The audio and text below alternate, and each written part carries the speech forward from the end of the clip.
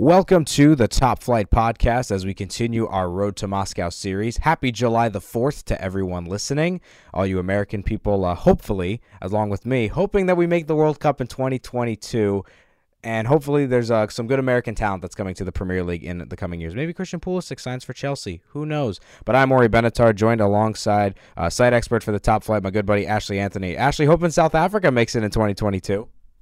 Yeah, you and me both, buddy. Thanks for having me again on the show. It's awesome to be here again. Such a crucial time in the tournament. Yeah, we are through for the round of 16. We are into the quarterfinals. The round of 16 was incredible. A lot of action, a lot of drama. And we have our quarterfinal matchup set. Still 8 games left in the tournament. We've only had one scoreless draw. So once again, sarcastic thank you to France and Denmark for not scoring a goal in your meaningless final Group C encounter. But we are going to start off this podcast by just going through the games that happened on Monday and Tuesday, starting off with the Brazil-Mexico match. 2-0 win for Brazil, their third straight 2-0 victory of the tournament. Neymar getting the go-ahead goal. Then he decided to roll around a bunch. He got stepped on. And decided to go crazy. And then Roberto Firmino of Liverpool finishing it off for the 2-0 victory. So, Ashley, seeing Brazil the last 3 performances, would you say that they're the best team right now in the tournament? Yes, I would say they were the most convincing team. Only conceding once in the group stage, and again going into the knockout phase without conceding a goal. Playing above the pressure of it being a heavy rivalry of an American match, I would say they will really look the best of the round of 16 teams here.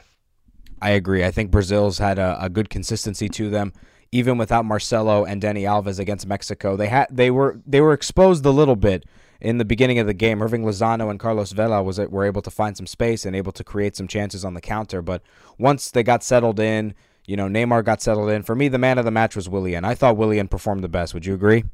Oh, yes. I don't think Neymar deserved the man of the match, but probably because of the goals he scored and the so-called assist, because I don't think he assisted the second goal. I think he more went for the shot. They just, Okocha saved it. So, yeah, it went in the path of Firmino and he finished it off. Willian was the best performer, but hands down. He took the game to Mexico single-handedly at one stage. I think it was just at the start of the second half. They were still scoreless, and then, right? I'm just thinking of the top. Scoreless, yeah. Yeah, so going into the second half, Willian straight out the blocks, got going, and he took the game to Mexico, because Mexico wasn't too bad. They just weren't good in their final third. I would say they put everything on the line. It was very awesome to see Mexico play as a single unit. It was a great football match, all in all. Yeah, it was a very good game despite the scoreline. For the 7th straight World Cup, Mexico loses in the round of 16, still unable to get over the hump of the last 16 and not able to get to the quarterfinals. Despite beating Germany and South Korea in the first 2 games, I think that 3-0 loss to Sweden really cost them. They could have played Switzerland in the next round. Instead, maybe they would have won that game. But Willian, that performance just reminded me of that, 2-month stretch he had at Chelsea last season where he was unstoppable as Brazil move on to yet another World Cup quarterfinal. As we move on to the next game of the round of 16, an incredible encounter between Belgium and Japan. The first half itself, not amazing, but both teams were going at each other. But that second half was the best 45 minutes of the entire tournament. Japan takes the 2-0 lead. Inui scores an incredible goal to give Japan the 2-0 lead. And then Belgium roars itself back. Tottenham's Jan Vertonghen with that looping header. I've never seen anything like that before. Then Marouane Fellaini. We all thought that Belgium was giving up when he comes in. The Man United player who's still with Man United. I don't know why. I don't know how. But he scored the clutch goal to tie the game. And then the winner from Nasser Chadli on another incredible counter-attacking breakaway goal. Thibaut Courtois catching the corner, starting it off. And Romelu Lukaku made an incredibly intelligent run and that dummy. Amazing game, Ashley. Oh, amazing game, definitely. I think the last goal epitomized what the team effort is, and a full team goal coming from a straight release of Courtois' hands to the defender to the out wide and then cross into the box. Perfect team goal. That's been one of the highlights, I think, of the tournament, and they emphasize it, is that great team goals, when the team works together, they actually score fantastic goals. We've seen France do it. Now we've seen Belgium do it. To win a game in 45 minutes or so says a lot about their big match temperament, I would say. Japan, just unlucky. One of the better teams in the quarterfinals, I would also say. That's why this match goes up there with one of the best. I'm not the quarterfinals, sorry, round of 16. So I would say this game goes up there with one of the best that we've witnessed now so far. Right, and we'll talk about what we felt was the best game of the round of 16. I think we're both going to agree that that's the one, but we'll officially proclaim that later on in the podcast. Unlucky for Japan, a great effort from them, trying to become the first Asian team since South Korea in 2002 to make the quarterfinals. Because of Japan's loss, this is the first time since 2006 that the entire quarterfinals is full of European and South American teams. 6 European teams, 2 South American teams in the last 8.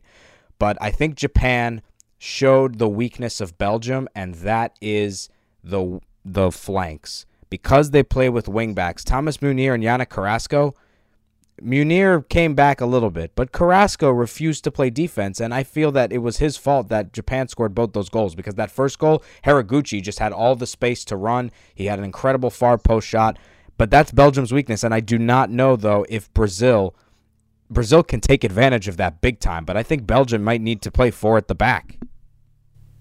Definitely. I think this is where you would wish somebody like Marcelo was fit and ready to go, but the Felipe Luis hasn't been too bad at left back, but for attacking prowls and going at Belgium on the flanks, definitely you would want Willian, Neymar, your fastest guys going at it. I would even give Danilo a show because he got the speed to run at them all the time, pin their wing backs back, making it playing more in the Belgians off. So definitely, I think they can exploit it tremendously during the game.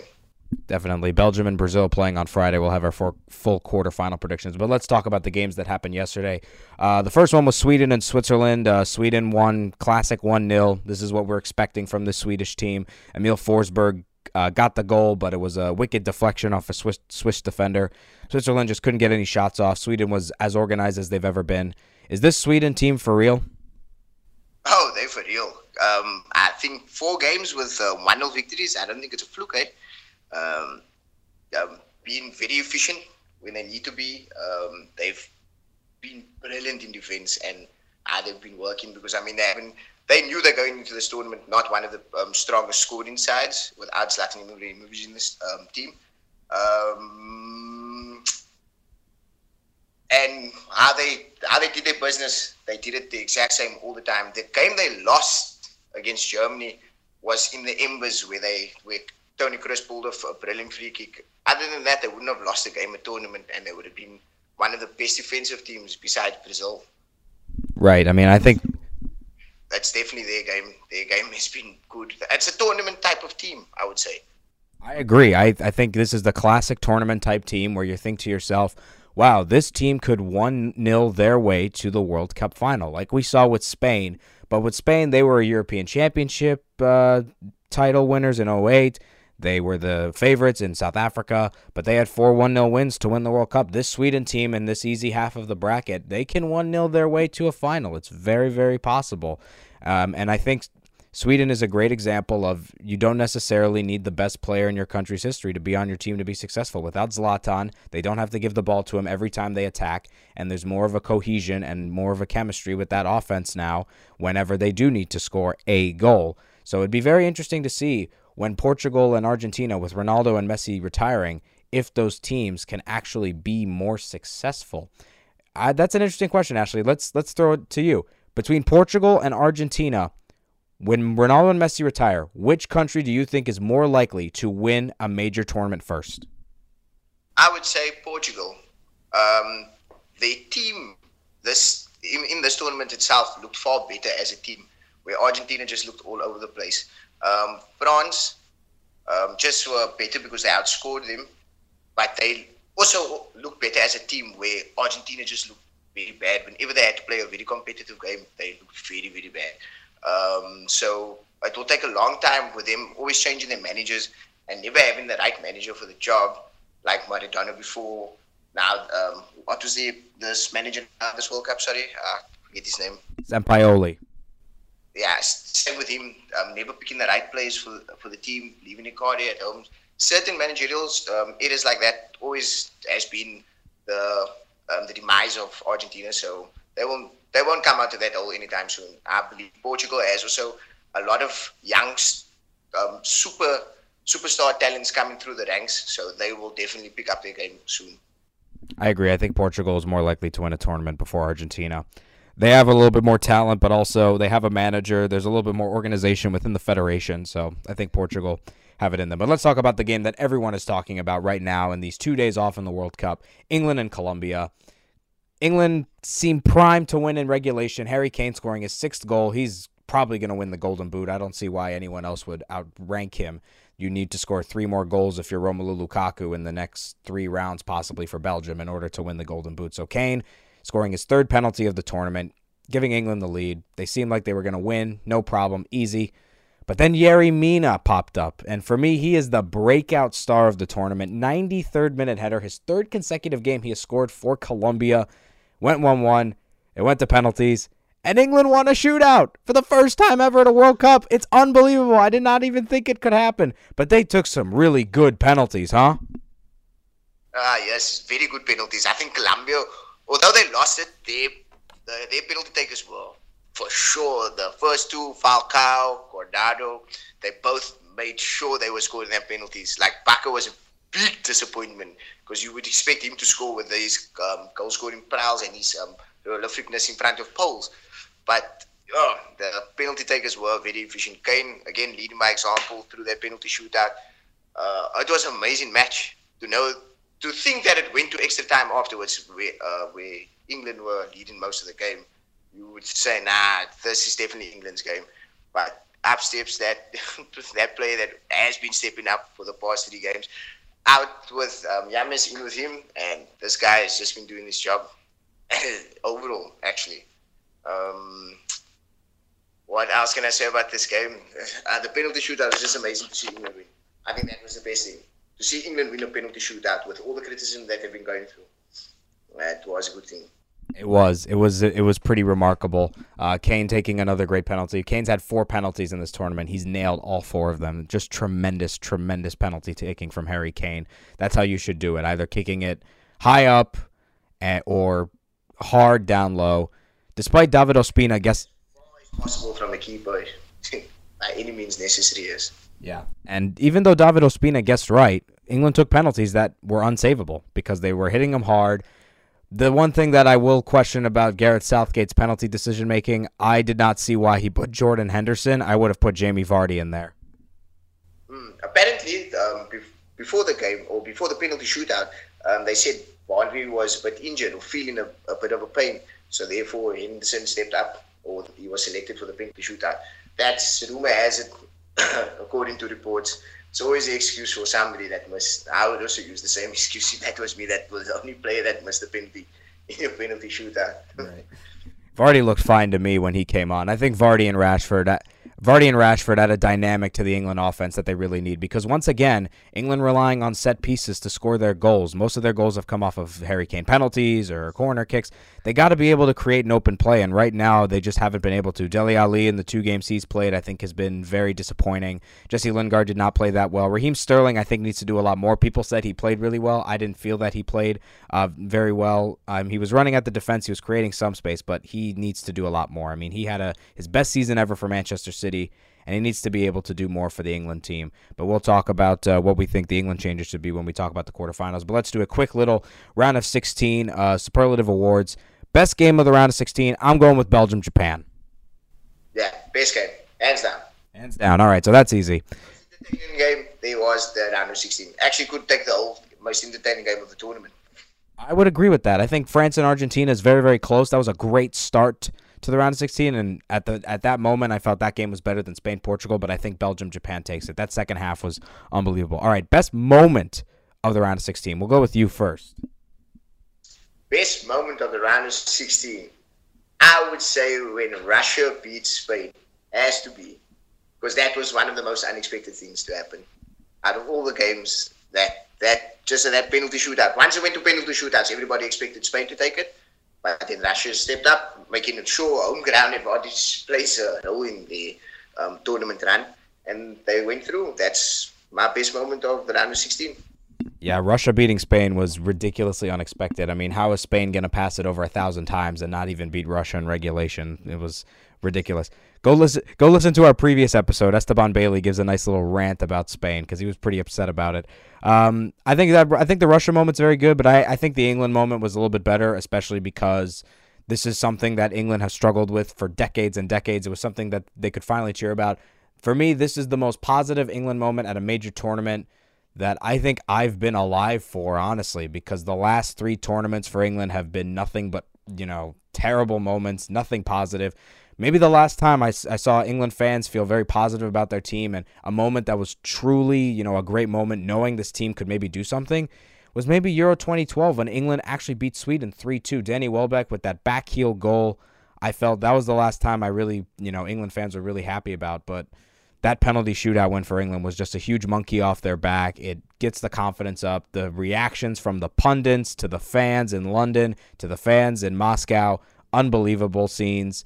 Amazing for England to get to the quarterfinals the way they did, winning on penalties. All right, let's go now to the best performer, best player from the round of 16. Who do you got, Ashley? Who has I got as the best performer of the round of 16? Where did I put this now? Oh, my best performer is Mbappe, hands down. Kylian Mbappe was one of the best players for France. Anything anybody could do during the round of 16, Mbappe did better. He had great pace, technique. He just literally for his age also had what he's doing at his age, taking the games to and playing against the likes of Messi and showing that he's playing above the tournament just shows that he is ready to be a world-class player. I agree 100%. It had to be Kylian Mbappe. He completely took over the game, almost single-handedly beat Argentina with that France team. He just broke down their defense. They couldn't do anything about him. He was outrunning them like nuts. His football IQ is way above his age. I mean, he's one of the best. He might be the best 19-year-old I've ever seen play. Maybe better than Cristiano Ronaldo was when he was 19. I mean, to that level. Yes, definitely. I mean, the teams that he's playing for at his age compared to what Ronaldo was playing at that age, it's two different. It's chalk and cheese. Right. Really. It's a big gap, in my opinion. And Mbappe making history, becoming just the second teenager to score a brace at a World Cup knockout game, along with a guy named Pelé, who scored 2 goals in the final in 1958. So Kylian Mbappe is incredible. Great game. We'll see what he can do against Uruguay in the quarterfinals. And then our last superlative, the best goal. There were a lot of good goals in this round of 16. I personally think Benjamin... Yeah. Special consideration to the Mbappe second goal and to the Chadley winner, because those are great team goals, amazing counterattacking, amazing passing from all the way from their own third to the opponent's third to score. But I got to say the best goal around 16 was Benjamin Pavard. That was incredible. That was just Nacho's goal, notched up to 11 on the amplifier. That was that should be the best goal of the tournament as well. It was really, everything was spot on, 100% perfect. Form, vision, the technique, everything. It was such. You could feel it once Tvallis left his foot that was going to be a goal. It was definitely the goal of the round of 16. Definitely. I mean, that was just ridiculous form. This guy playing for Stuttgart, who were in the Bundesliga 2 just a season ago. Now he's just scoring incredible goals like that in a World Cup. But let's move on to the quarterfinals. Let's break down some of these matchups. So first game is going to be Uruguay against France. These two teams have played each other in 2 previous World Cups in this millennium. 2002, they had a scoreless draw. Thierry Henry got a red card. And then in 2010, they had a scoreless draw, and a Uruguayan player got a red card. So that spells that this game will be probably low scoring. It's probably going to be physical. But Uruguay, while I think that Sweden has been the best defensive team of the tournament, I think that Uruguay has the best defensive individual talent of the tournament. With Diego Godin and Jose Jimenez, they've been impossible to break down. Ashley, how do you think Mbappe can break down that defense, and how do you think he can do that? It's a very tough one to call. France have one of the best attack. If not for Brazil, I think they would go down as the best attacking team. It's a very tough one to call. I think they will struggle to break down Uruguay. Uruguay are missing a heavy front man if Cavani stays injured, so they will go in defensively. They know they can do something in penalties because they've been there, done that. Mbappe has the talent to break them down. And like you say, a low-scoring game is expected. Uruguay is just defensively very good, and France is attackingly very good. And they've been poor defensively, so yeah, it's a very tough one to call here, Ori. I think I'm going to say France 1-0. That's my prediction. I think that France is able to get 1 goal against Uruguay. I think if Cavani doesn't play, their attack is going to be all dependent on Suarez. I don't know how Suarez is going to be able to compete by himself against the likes of Varane and Umtiti and even Pavard, who performed great against Argentina. France struggled against defensive teams, like Australia in the group stage.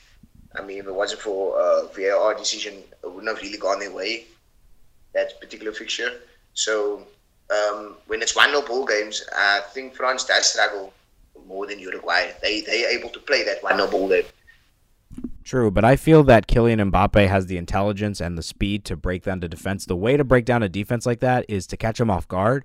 Don't do this all, passing around the midfield, taking it slow like, we saw Spain did or even England did against Colombia. You just got to go. You got to run at them. You got to go fast. That's why I think maybe starting Dembele might be a move for France to make over Matuidi. I felt Matuidi didn't really have a great game against Argentina. He didn't really add much. Matuidi could be, like you say, Matuidi was that bad. He could have been the worst midfielder, worst player on the day. True. Of the yeah. 16. But I still think 1-0. I think France's talent outrakes that of Uruguay. I think they'll be able to score one goal, maybe off a set piece, or Mbappe can get one. Would you agree France wins, or you leaning towards Uruguay? France wins. I agree very much that France wins. Uruguay only progressed. Their first game they were bad. They progressed and got better game by game. Where France were always good. They just needed to get that perfect flow. Let's put it that way, and they found it now. To outscore Argentina is not an easy feat, and they did it with ease. Yeah, they did it. A France victory. Right, they did it by scoring 4 goals, which is something very rare to see. Next quarterfinal on Friday, Brazil and Belgium. That's going to be an awesome game. I can't wait for that one. The number 2 and number 3 teams on the planet playing against each other on the same day as France and Uruguay. It's going to be a fun Friday indeed. Brazil-Belgium, man, that's going to be a really, really fun game. A lot of great talent on display. Neymar, Lukaku, Coutinho, Hazard, De Bruyne, Willian, Gabriel Jesus maybe. But I'm of the impression that Gabriel Jesus should be on the bench for Roberto Firmino. Do you think Firmino should start? Firmino offers more as a striker with his defensive work. I just feel that Brazil always needs that number 9, like Ronaldo was that number 9 with good feet, able to take snapshots and stuff like that. Roberto Firmino can do it. But I think Jesus fits the Brazilian style more. He just hasn't been good this tournament. And because of that, I think he shouldn't be starting over Firmino. Okay. That's the only reason. But because of him being the perfect number 9 or the perfect Brazilian number 9, I think he starts over for ahead of Firmino all the time. That's probably why. Interesting. Okay, I see your point there. I mean, the reason that I would think Firmino would work better against Belgium is because he's a little bit more physical. And he's played against, the likes of Vertonghen. Right. He's played against the likes of Vertonghen and Alderweireld and company, and those guys are big dudes. They're not going to be easily outpaced. They're not going to be easily, outmuscled. Firmino, I think, offers a little bit more there. But either way, Brazil has phenomenal options at the striker position. But I think the key to this game has got to be what Roberto Martinez tells Carrasco and Munir on those wings. He's got to convince them. You got to come back and play defense, because if they don't, Willian, Neymar, Coutinho, they're going to do whatever the hell they want on those flanks, and Brazil could just defeat them big time. I don't think Martinez adapts, and I think Brazil's going to beat Belgium 3-1. I still don't think this Belgium team can get over the quarterfinal hump. Oh, yes, definitely. I actually don't feel Belgium's going to score because Brazil has been so defensively sound. I feel that Belgium, against Japan, they were a weak opposition. They couldn't hold that 2-0 lead where Brazil has the strength to do it. Their defense has been awesome. They actually, for a team that attacks so well, that we named Coutinho, Paulinho, Gabriel Jesus, Neymar, all of that people, you would think the team would lack in other departments, but they've actually been on par with the attack. So I believe Brazil will win this one. Belgium also, they don't have that experience. Like we saw Tottenham fail in the Champions League because they don't have the experience to go further in Europe, and most of Tottenham's players or the defenders from Tottenham are playing in this Belgium side, so the same mentality would be carried over. Okay, so we're both going with Brazil. Let's move on to the easy side of the bracket. Croatia, Russia. This could go either way for me. Hands down, you feel it's easy? Yeah, yes, I do. I feel Russia's been riding a luck train. most of the tournament. Group stages was very convincing, but the round of 16, Spain, we would never say they would have lost through penalties. And the first 90 minutes, Russia was lucky to come back and equalize. You know what I mean? Mm-hmm. Okay, you can't say it's luck. So they've been riding a lot of luck. Where Croatia has been efficient and also like one of the favorites for the tournament. They haven't really done extremely well. Only when they played Argentina, but they did good enough to be a great tournament team. So I believe Croatia has all the powers to go through to the next round. Yeah, I think Croatia will win too, but I actually think it's going to be 0-0 after 120, and they're going to win on penalties because I think Russia's riding the luck. Right, Russia's riding the luck/Putin train. I mean, they are going to park the bus for the entire game, and I don't know if Croatia is going to be able to break them down. And the key for Russia is you got to take Modric and Rakitic out of the game. If you take them out of the game, which is really hard to do, Croatia's not going to be able to do much. And Denmark actually did pretty well with that. They took them out of the game. Rakitic and Modric could not find any channels for Rebic or for Mandzukic or Perisic. And Denmark did a really good job there. And I think they're going to look at Denmark's performance, and Russia's going to say, we're going to amp that to another level, and we're going to just defend for most of the game. Let's try and get a goal off a penalty. Let's try and get some official calls from the referee, which is very possible considering they're the host nation. We've seen that before. But I think Croatia will win another penalty shootout. I feel that Croatia's group stage performance is never going to translate in the knockout phase, however far they go. In terms of the goals, in terms of the wins, I think Croatia is one of those teams that's going to be maybe an extra time team. They're going to have enough talent to beat a team on penalties or maybe beat a team in extra time. But I think Croatia will win the game. But let's move on to the England-Sweden game. This one will be very, very interesting. First off, would you make any changes to the England 11? Yes, I would. I would make changes. I would take Dele Alli out because he's been missing for most of the tournament. He showed that he's been missing for most of the tournament. I would also take either Jesse Lingard or Raheem Sterling out of the team. Use somebody else in good effect. My backline, I would definitely change. I would put in Stones, Kyle Walker right back, and Trippier to the left. With Maguire centre back pairing with Stones again, just to be there for that physical challenge. If they were to go with Kyle Walker again, Henderson is very dangerous when it comes to a very good midfielders playing against him, where he leaves the back line exposed. So it could be very dangerous to leave him protecting that back three, if that makes sense. No, I agree. I think that maybe switching to a back four would just make things easier. But gotta say, England's defenders have actually been the best of the tournament in terms of English players. I feel Harry Maguire has been the best player for England all tournament. He's been going forward. He's winning headers. Yeah, absolutely. He had a great season for Leicester, and I still remember when I played Football Manager 2016, I actually had him starting for my World Cup squad. That was 2 years ago. So just showing you the amazing prediction powers of Football Manager. Great game. You should buy it. It's not sponsored, by the way. We're not sponsored by them. But Harry Maguire, great player. Kieran Trippier's played really well, too. I feel that he's been doing well. Gareth Southgate has basically taken the idea of Roy Hodgson and has perfected it when it comes to the wingbacks coming back. That's what wingbacks should do. Translated it onto the pitch much better, yes. Much better. And for an example that Belgium has not been able to execute, England has been able to execute that with Kieran Trippier and, maybe Danny Rose God, why can't I think of who's been starting on the left for England? It's not Kyle Walker because he's playing center back. No, the left back has been. He got injured. That's why Danny Rose had to come on. He pulled up a bit tight. Right, Danny Rose. Yeah, Danny Rose came on late. But why can't I think of who it is? This is so embarrassing. I'm sure it was Trippier that was playing left back first. But he was moved over to the right back.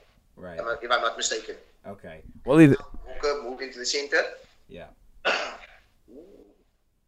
Either way, I don't know. These are all Premier League players. We should be knowing this by heart. This is ridiculous.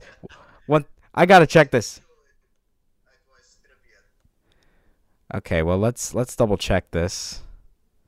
Let's just go back to the starting lineup. Do this on my phone. Make sure to keep you on the phone. Yeah, Ashley Young. What are we talking about? It's Ashley Young. It's Ashley Young, yes. Ashley Young, one of the better performances as well, because Ashley Young was very good in the Colombia game.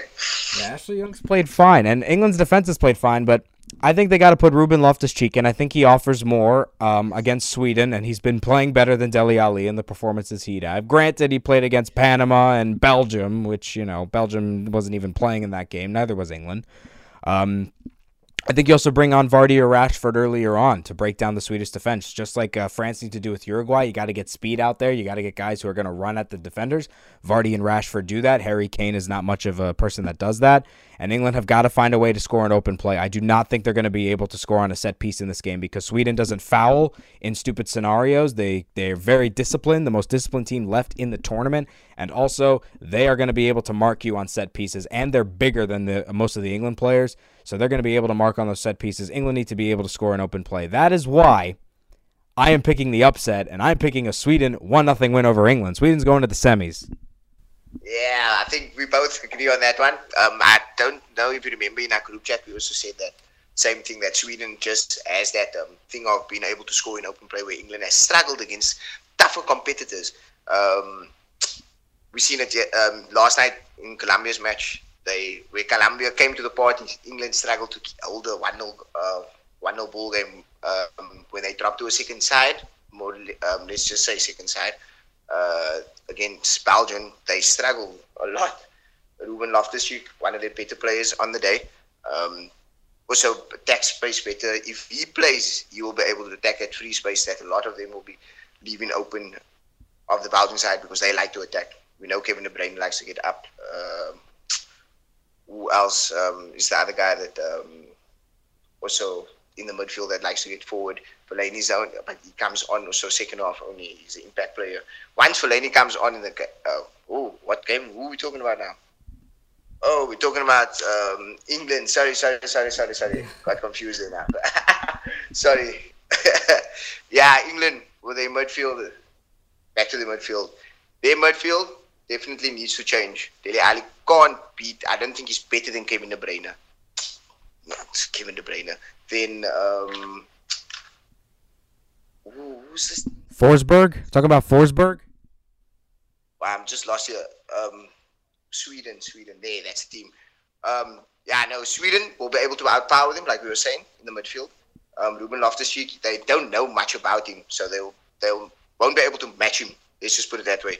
Man for man, everyone's big enough to play each other in set pieces, like you say. So definitely an open play. If any set pieces goes against England, free kicks, corners, they're in trouble. I think England's in trouble. I will not buy that football is coming home until England actually win the final, especially with the way Sweden has played, not just in the tournament, but also in qualifying, because they've translated their qualification performances into the tournament against good opposition. They finished first in a really difficult group. They got out of a World Cup qualifying group with France and Holland, and they beat Italy in the playoff. They have played good teams, and without Zlatan, they are so much better. So we're both in agreement. We've got the same semifinals, France, Brazil, Croatia, Sweden. In that scenario, who's making the final? In that scenario, who's making the final? Who do you think, Ari? I go for Sweden and Brazil. Wow. I go with the exact opposite. I go with France, Croatia. Oh, okay. I think Sweden could beat Croatia. Finals is very possible because of how the teams have been playing, of the four teams that we've been talking about. I mean, nothing here, except in Russia going through, would be an upset. Yeah, I think the biggest upset would be Russia if they've got to the semis, if they got to the final. But either way, we're looking at a very star-powered final. Even with Sweden, Sweden would be a big upset too. Last question before we go: is this the best World Cup you've ever seen? Yes, it is the best World Cup I've ever seen. It's sad though that the U.S. and South Africa both aren't in this one, but it's so much better without them. Made it to the quarterfinals, or the finals, most probably. God, nah, U.S. would have gotten destroyed. I mean, in the direct replacement scenario, you put U.S. in for Panama. They're not getting out of that group with Belgium and England. And let's say South Africa was in the group with Morocco. They would have been in a group with Portugal and Spain. No way, man. Egypt, definitely. We swapped for them. We would have never made it out that group. Yeah, if only the U.S. and South Africa. I'm sure they'll make it maybe 2026 when it's expanded, but yeah, this has been the best World Cup. The drama, the craziness, the stoppage time goals, the upsets, just everything about it. You never know the results. You never know when a game is going to end, but also, we've only had one scoreless draw. That's insane. That's amazing. Yeah, even though the goals have been low scored, or the games have been low scoring, barring the France and Argentina and the Panama and was it Panama and England? I think it was. Yeah, England beat them 6-1. 6-1, yes. So besides that, there's been really low scoring games, but all of the games has been having goals, and no one's been able to say, oh, what happens if they draw here? Like, I wasn't expecting a draw between Colombia and England, to be honest, but it still happened.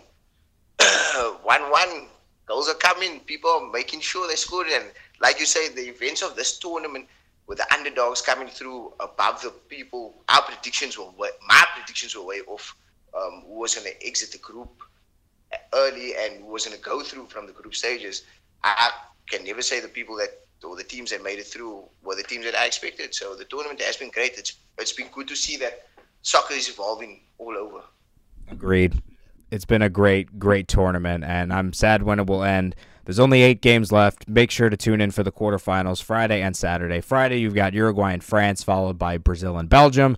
And then on Saturday, Sweden and England are actually the first game, and then it will be Russia against Croatia. Next time we will be having a podcast. Esteban will be tuning in on Sunday to do a nice little quarterfinal review. He's going to be talking about the quarterfinal games, and we're going to be getting ready for the World Cup semifinals by then. Want to thank Ashley Anthony for joining me. Thanks, Ashley.